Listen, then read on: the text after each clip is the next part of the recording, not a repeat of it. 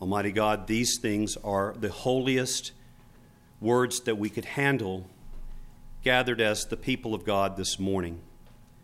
We ask, Almighty God, that you would please give us ears to hear and hearts able to receive the good news that is spoken from the cross. Please, Lord God, let the anointing of the Holy Spirit rest upon me, the preacher of the word this morning, that the words I speak would come from your heart of love for your people, and that through the power of the Spirit they would bring life and transformation. And we ask it in Jesus' name. Amen. You may be seated.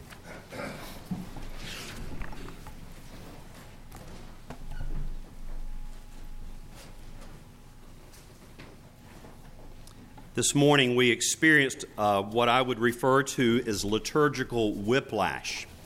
We began outside shouting Hosanna, praising God, waving palm branches in our hands, coming in, singing glory, laud, and honor.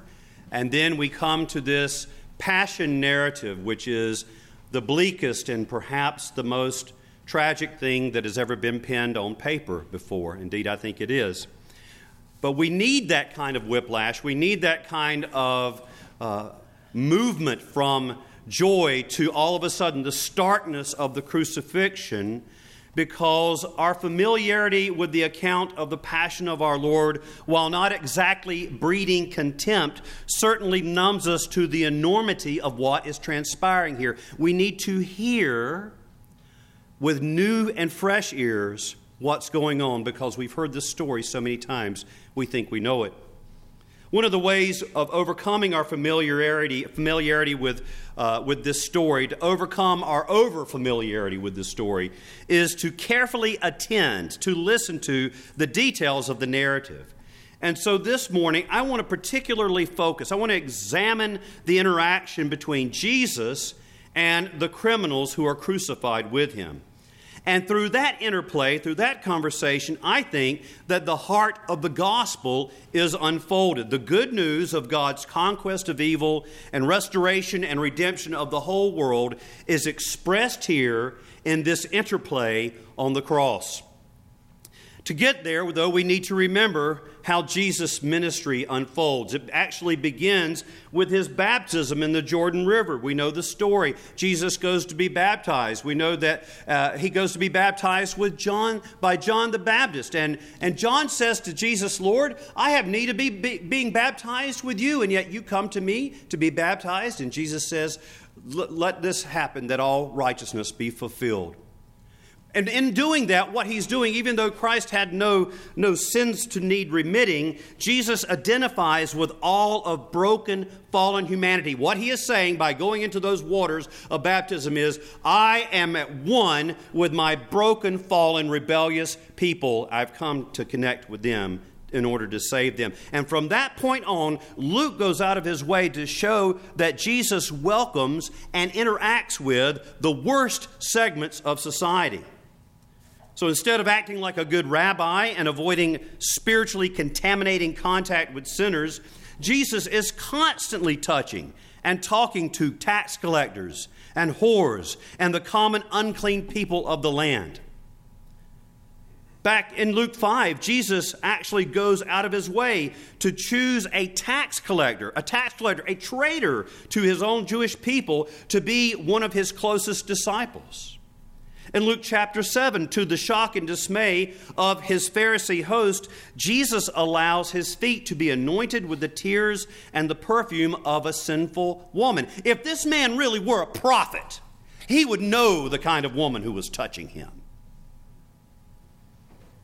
In Luke chapter 10, Jesus actually uses one of the most despised people that a Jew could speak of, a detested Samaritan, as the ideal example of what it means to love your neighbor as yourself. The Samaritan is lifted up as the one who knows how to love his neighbor as himself.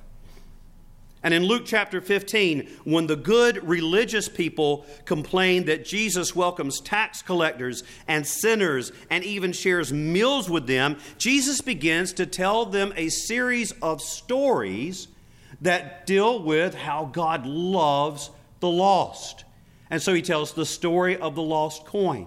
He tells the story of the lost sheep. And he ends it with that beautiful story of the lost son, the prodigal son. He shows that he wants to show God's special love and concern for those who are so lost and covered with shame that there is no hope for them. And finally, here in Luke chapter 23, Jesus' identification with sinners, with evildoers, is complete. He is nailed up. Think about this. Jesus is nailed up between two convicts, between two criminals. And friends, that's the way God is. That's the gospel.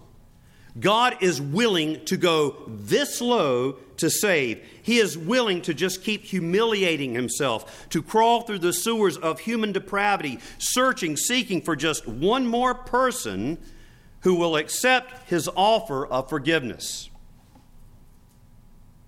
And while he is hanging there on the cross, the rulers, the religious elite, the good moral people scoff at him. Listen to what's going on. He's there between two thieves, and this is what they say. He saved others, let him save himself. If he is the Christ of God, his chosen one. And then the soldiers take up the same taunting theme. And finally, one of the convicts, now look, how humiliating is that? To have a criminal who is literally being executed beside you to start insulting you. And one of the convicts sneers at him, "Are you not the Christ? Save yourself and us." Now here's the thing that's happening. What the rulers, the soldiers, and the sneering criminal cannot see is that Jesus is in fact, listen, he is in fact saving others right now. At that very moment, hanging between heaven and earth. That's what he's doing. He is saving. He is saving others precisely by the fact that he is not willing to save himself. And Jesus just keeps on saving. Even while he is dying, he is pouring out God's love and forgiveness. It's in Luke's gospel that we get that wonderful statement from Jesus. "Father, forgive them, for they know not what they do." And in that willingness to be with us in our deepest shame and to love us unconditionally, listen, in that willingness to connect with us, to come to us in our deepest shame, to love us unconditionally, there is transformation. Now, some of us need to hear this morning. I want you to listen to me very closely. Some of us think our shame is a barrier between God and us. Jesus, listen, clothed himself with shame so that shame would not be a barrier. Whatever it is you're ashamed of right now, let me tell you, there is nothing more shameful than being stripped naked, beaten, and nailed up for public display on a cross. Jesus clothed himself with shame. And you this morning who feel ashamed need to know that Jesus has taken your shame upon himself, and you do not need to cling to that anymore. It does not define you anymore. As a matter of fact, if you're thinking this, if you're thinking, if you only knew, as if he doesn't, if you only knew what I've done, you could never forgive me. If you're thinking that, let me tell you what that actually is. That's a form of arrogance. Because God was willing to humiliate himself and cover himself in shame to save you. What are you ashamed of? Jesus bears that on the cross.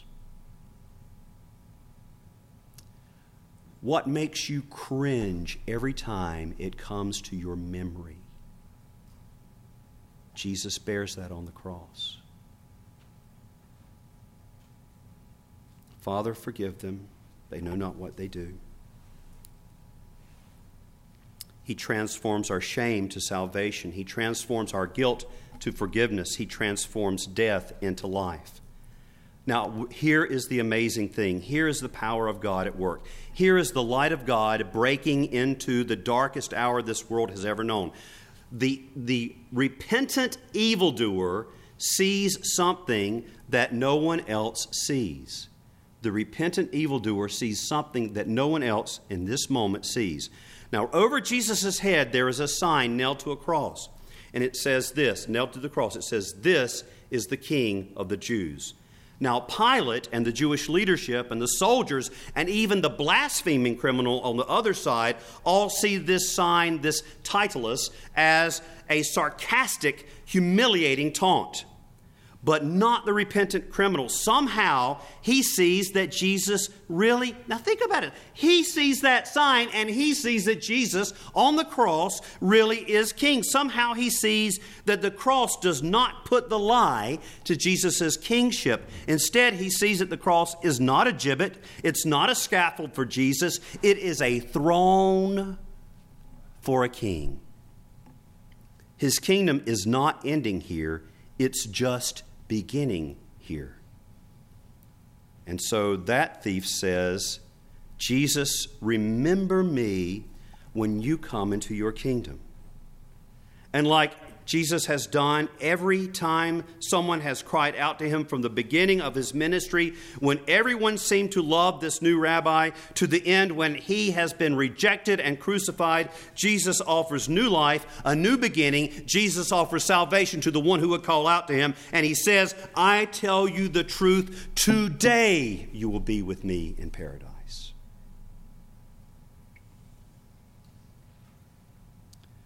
And you know, in this moment on the cross, this holy and poignant moment on the cross, we see the gospel crystallized into its purest form. The thief realizes that Jesus really is Lord, really is Messiah, really is the only one who can save him.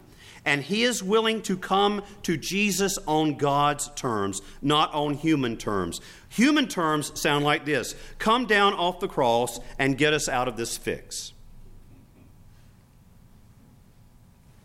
But God's terms are humility, surrender, honesty about who we really are. There's no evasion, no self-justification, no comparing ourselves with the other guy who was a little or maybe even a lot worse than us. No claiming victim status, just this: I deserve this. We are getting what we deserve. This man is innocent.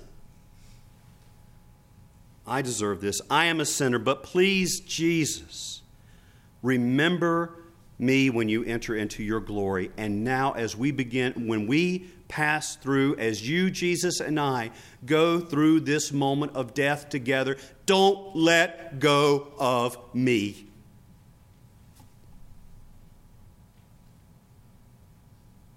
Remember me when you come into your kingdom. Saint Theodore of Studius wrote these lines, beautiful lines. How splendid the cross of Christ. It brings life, not death. Light, not darkness. Paradise, not its loss. It is the wood on which the Lord, like a great warrior, was wounded in hands and feet and side, but healed thereby our wounds. Now listen what he writes. A tree had destroyed us. Do you remember the beginning of the story? It began in a garden with a tree. A tree had destroyed us. A tree now brought us life. Jesus is on the tree of life to save us. And on that tree, he bears your shame. He bears your sin.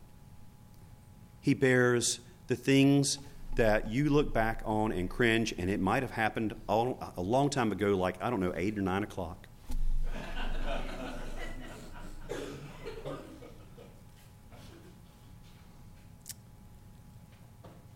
And if you will come to him on his terms, this tree will give you life.